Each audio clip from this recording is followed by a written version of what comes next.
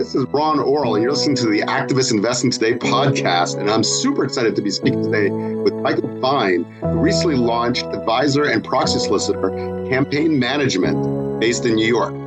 Michael specializes in corporate governance, M&A, shareholder activism, executive compensation, SPACs, and a variety of other areas, and previously ran the U.S. business of Kingsdale, which is a noted Canadian proxy solicitor. And before that, he was a seed investor and senior managing director at rival proxy solicitor Okapi Partners, where he worked for more than 3 years. And before that, he was an equity derivatives trader. And at one point, he formed an asset management firm with over $300 million invested in both equity and debt strategies. And he began his career as director of marketing at Prudential Asset Management, where he communicated with the firm's institutional investors. Wow. Welcome, Michael. Thank you for joining us. Thank you, Ron. Glad to be here. I'm a regular listener of your podcast, so happy to participate. I really appreciate that. Okay, so you have a pretty varied background. I thought maybe we could start with, tell us a little bit about your new proxy solicitor firm, Campaign Management. Wondering if you work on director contests, controversial say-on-pay votes. Maybe just tell us a little bit about what kind of situations you're working on. Absolutely. So launched Campaign Management earlier this year with the goal of establishing the leading proxy solicitation and shareholder advisory firm with a reputation for driving positive outcomes in challenging shareholder elections. We're sector agnostic. We're also market cap agnostic. So working with small companies, larger companies, we've worked on a variety of mandates on behalf of both companies and shareholders. Mm-hmm. And while we help ensure that routine annual meetings run smoothly and cost effectively, I think we're best known for our work and really trying to carve out our niche in the more challenging campaigns, such as shareholder activism and contested M&A. I spent the majority of my career, as you pointed out during the intro, on the buy side, and I believe that's an important differentiator. I always say that proxy solicitors are the campaign managers of corporate elections, and in fact, I named our firm Campaign Management.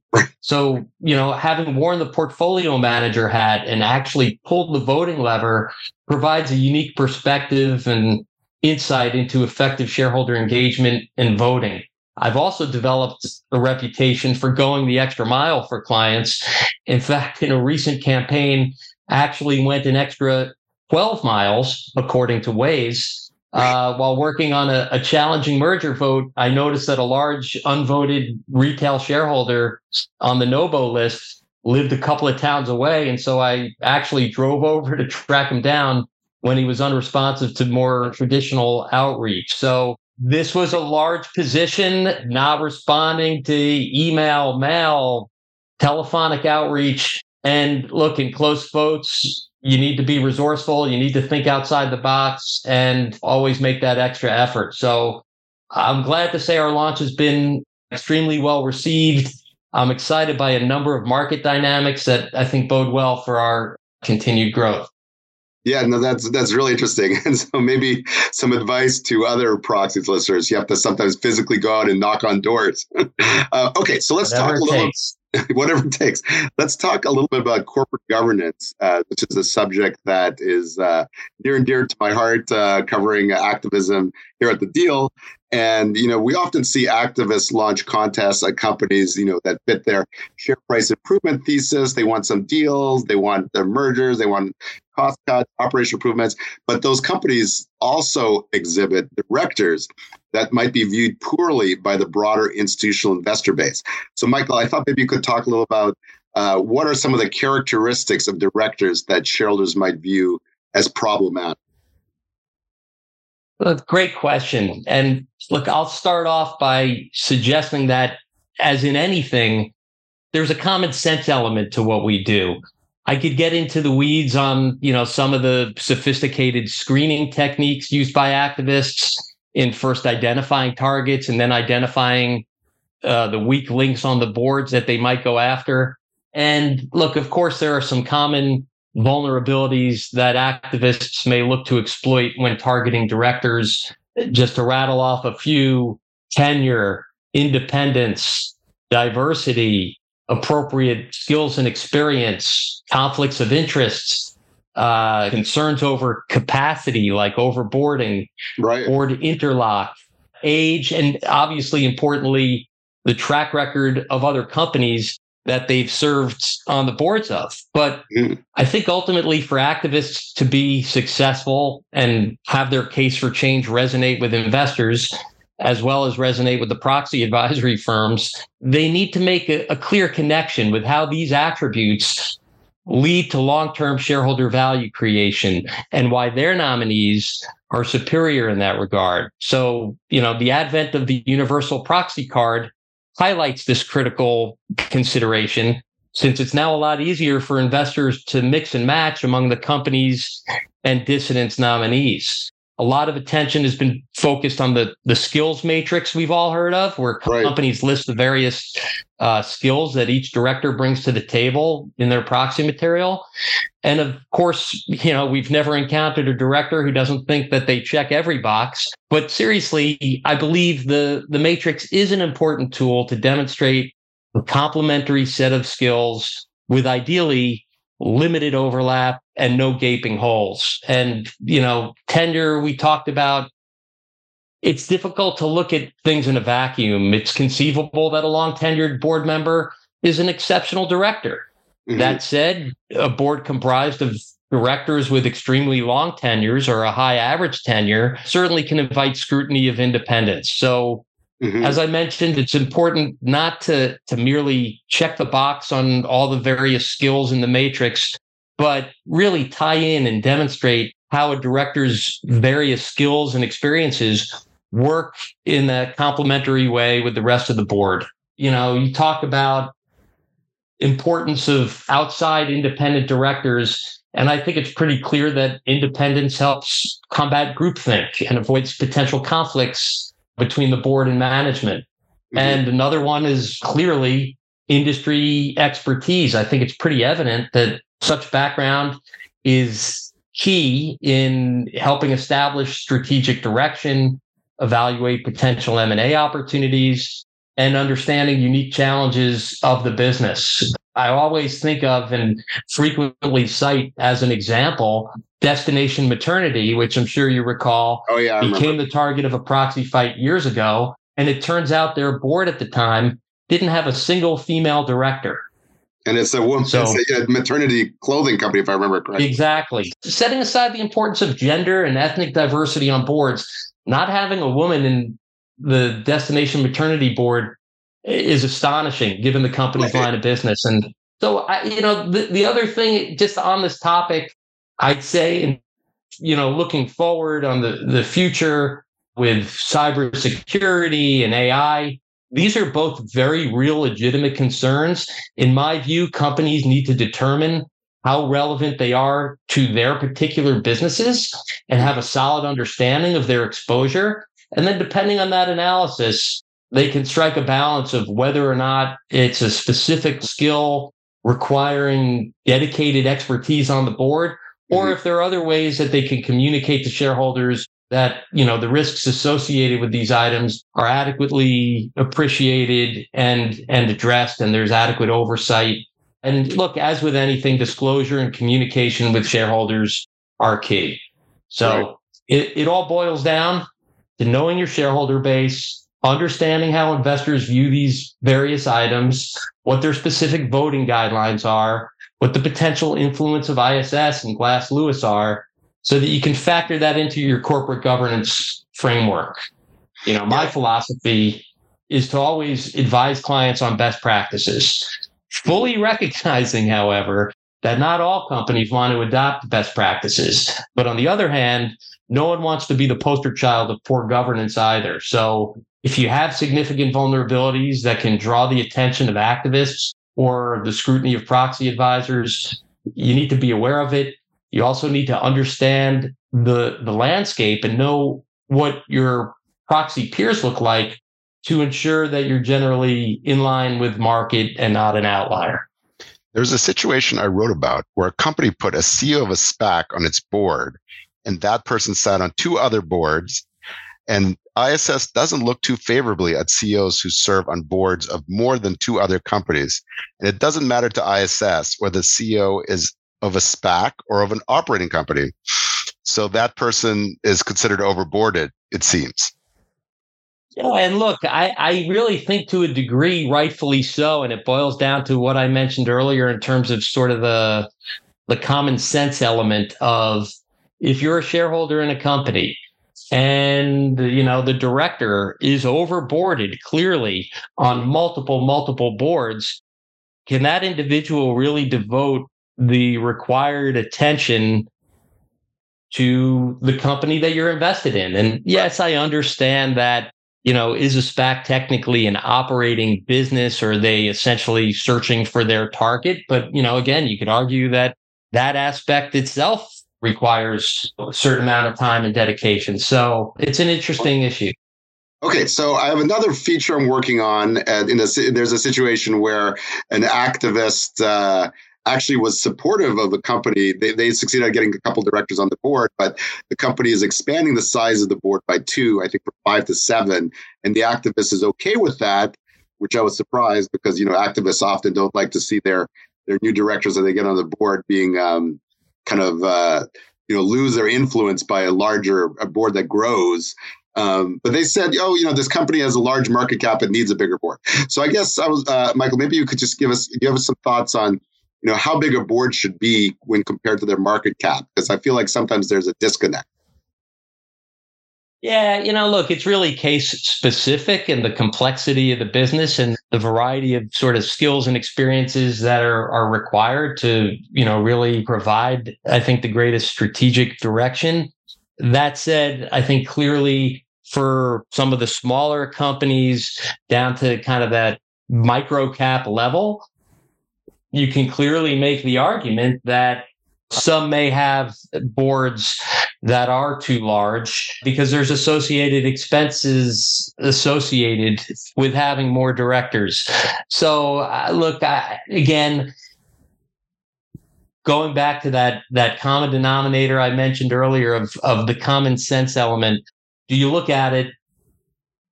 Does it seem to make sense? You can sort of explain it with a straight face and justify the rationale for the appropriate board size. Right. Yeah. Sometimes I look at the board size and I'm like, that's just way too big a board. I mean, sometimes the market caps have crashed down a lot, and the company needed a board that big when they were much bigger, for example. And now, Yeah, I agree. But also, you mentioned an example where, an activist was fine with expanding the board. There's a lot of activist calculus, I'd say, that goes into that analysis of, making sure, of course, that if you have nominated directors who are on the board, will their influence necessarily be diluted? And, right. What you look at in part of that calculus is, well, who are the new nominees? What committees are they going to be on? Things of that nature that may factor into your thinking. Okay, so I want to talk a little about ESG. And I know that you worked you advised McDonald's when it faced Carl Icahn's ESG proxy contest, seeking to install 2 directors on the chain's board in a campaign focused on how pigs are treated in the fast food company's supply chain. So Icahn, interestingly, took a minuscule stake, 200 shares, and said he wasn't focused on personal profit. And he lost overwhelmingly after McDonald's installed 3 new directors. So I guess, tell us what you think, what message that contest told us about single issue ESG battles, because that was very clearly kind of an ESG battle waged by a traditional, the icon of activist campaigns. And I don't know, how important was it that they refreshed their board? Did it send a message that to other investors that wanted to do single issues ESG campaigns that maybe it's not viable? If Carl Icahn can't do it, then how can they? Yeah, look, that was certainly an interesting one. I think Icahn's proxy contest at McDonald's was flawed from the start. It was based on the premise that McDonald's hadn't fully delivered on a decade-old pledge to improve the treatment of pregnant pigs in the pork supply chain, where in reality, McDonald's disclosed that despite the unprecedented massive global interruption caused by COVID, as well as challenges related to swine flu, it was actually close. McDonald's was close to delivering on its commitment and was scheduled to meet its objectives relatively soon. So this was a far cry from abject failure on McDonald's part. It's not like McDonald's was simply providing lip service and hadn't lifted a finger and was asking for an additional 10 years. But more importantly, and again, a theme of what we've been discussing, Carl failed to credibly tie in how the improved treatment of pregnant sows in the pork supply chain would ultimately create value for McDonald's shareholders, and how his nominees were better equipped to help McDonald's deliver on that goal. And I believe at the end of the day, that strongly contributed to Icahn's defeat. And, certainly cynics might question Carl's genuine concern over animal welfare. His efforts at McDonald's were certainly viewed as, somewhat hypocritical, since he's had other investments where this didn't appear to be such an issue for him. And in contrast, you look at a campaign like the one that engine number one ran at Exxon, and they were successful in large part because they convincingly made that connection between how having a sound, clean energy strategy and directors with expertise in that area were critical to Exxon's long-term success. I think, pretty evident that Exxon was defining its business too narrowly as an gas company as opposed to an energy company. And you look no further than a monopoly board. Back when that game was created, the big industry back then, of course, was railroads. So you see, B&O, Reading, Pennsylvania Railroad, etc., predominantly featured. Yet many of the top railroads back in the day failed to capitalize on the true enormous opportunity because they defined their business too narrowly as being in the train or railroad business as opposed to being in the transportation business. So they missed the boat on, other forms of transportation, such as automobiles and airplanes. So I think the same concept applied at Exxon, and engine number one was able to, make that case effectively in a way that resonated with shareholders. And so I think the message really is threefold. One, tie in the initiative with shareholder value. You also need to be credible and demonstrate a genuine concern. And then lastly, nominate experienced candidates with a proven track record to drive that change. It's interesting. I heard that engine number one had hired multiple director executive search firms to find their candidates, one of which was the former CEO of Anadarko Petroleum, and they had two ESG-friendly candidates that they got on the board as well. So I'm wondering, did engine number one have better candidates than Carl Icahn had at McDonald's? The key at Exxon, in my view, was, identifying that there is a very compelling and direct connection between their thesis and creating value, whereas I think Icahn at the end of the day failed to really convincingly make the point to shareholders that had McDonald's completed their pledge within the 10 years, even though they were close to it with, major market disruptions, but if they had somehow completed it, McDonald's would have been better positioned to create long-term value for shareholders, or that if Icahn's nominees had been elected, that it would have had a material change in sort of advancing that thesis. So that's what I think the real distinction is. And so I guess, is there any kind of broader messages that we can take from that contest? About, you talked earlier about universal proxy cards. They were supposed to be open up the floodgates. People have been, particularly legal advisors to companies, they're hoping to get hire them to help them hire them for their advice. They're supposed to open up the floodgates to director contests from some smaller, more single issue type funds, because it's supposedly inexpensive to submit director candidates. It's easier to meet the regulatory thresholds for solicitation. So small investors would launch directors. And so this was supposed to happen, but this year it didn't happen.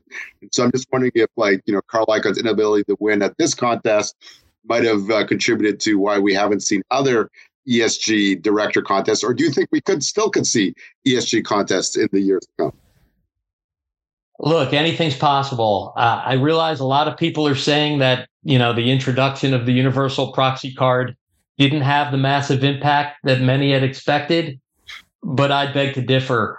While we may not have seen a spike in all-out, guns-a-blazing proxy contests, there clearly was an enormous degree of self-remedies adopted by companies that recognized that they had vulnerabilities. They took proactive measures to address them, either in anticipation of potential activism or in response to, initial approaches by activists. And I think it's really difficult to look at the data and draw conclusions because so much is done behind the scenes and may get resolved before it ever becomes public. So instead, what I go by is what I see with clients and conversations that I have with other advisors. And Ron, I know you've talked to a lot of folks in the space. We have seen a huge amount of settlement activity, and a lot of companies implement board refreshment and governance enhancements. And I expect that will continue. I've always been a big proponent of the universal card, as I genuinely think that the ability of shareholders to mix and match their vote leads to the best outcome for companies and their shareholders. Mm-hmm. But let's face it, at the end of the day, activism, in my mind, is Darwinian. It really is an evolutionary kind of survival of the fittest. And targets are typically targets for a reason. Just because we may observe fewer fights doesn't mean that there's less activism. I think it's, more reflective of prudent boards acknowledging the very real threat of activism and proactively taking measures to avoid it. Like bringing in new directors when the activist has started to agitate, right? Like a defensive measure of bringing in. Absolutely. Or even before they're starting to agitate, doing that sort of self-assessment, recognizing that there may be some holes or other areas that they could be exposure and addressing them proactively. I'd also credit the ubiquity of activism. Look, as shareholder activism has become more mainstream, so has the sophistication and the quality of activists. I mean, time was when an activist is an activist is an activist. They were all primarily the same thing, short-term investors looking to create a pop in value that they could quickly capture, and move on to the next name in their portfolio. And, their director slates were historically reflective of that approach. But, now being on a dissident slate, which at one time, as you know, was considered taboo, is generally accepted. And with the improvement of dissident nominee quality, along with the universal proxy card, where shareholders can truly pick and choose each individual director, I believe that the caliber of company nominees has also commensurately improved. And while I'm not sure that Icahn's defeat at McDonald's was a major deterrent to ESG or especially the E&S related campaigns, instead, I think when proponents roll up their sleeves, they may realize they have more of an uphill battle making that value connection that we've discussed that, engine number one clearly was able to, but Icahn wasn't. And I also think we're starting to see the pendulum swing back a bit on ESG, with Larry Flink of BlackRock saying they're no longer going to even use the term ESG. And, look, as we've seen in the polls, I think shareholders are less than fully convinced of that connection. Stating the obvious, I guess, but companies with good G governance generally should have good E&S as well, since oversight of these issues should be in good shape at companies with appropriate governance in place. Yeah, it's interesting. I'm really curious to see what the NPX, the mutual fund voting disclosures will be, which they come out, I guess, August 31st, and people start crunching them after that for this year's proxy season, because the E&S proposals, there were more of them, but they got less support. And I'm curious if it's like a few large players, BlackRock, State Street, Vanguard, that contributed to the significant drop, or if it's kind of a broader trend that lots of different kinds of investors. Look, it'll be interesting to see. And as we know, a number of the larger passive investors are starting to delegate voting authority, down to their clients. So it'll be interesting when that data comes out. Yeah, that's right. I forgot about that. Yeah, and so people are starting to use that. Okay, we are out of time. This has been Ron Orrell, and you're listening to the Activist Investing Today podcast. And we've been speaking with Michael Fein, founder and CEO of Campaign Management. Thanks, Michael, for taking the time. Thank you, Ron. Take care.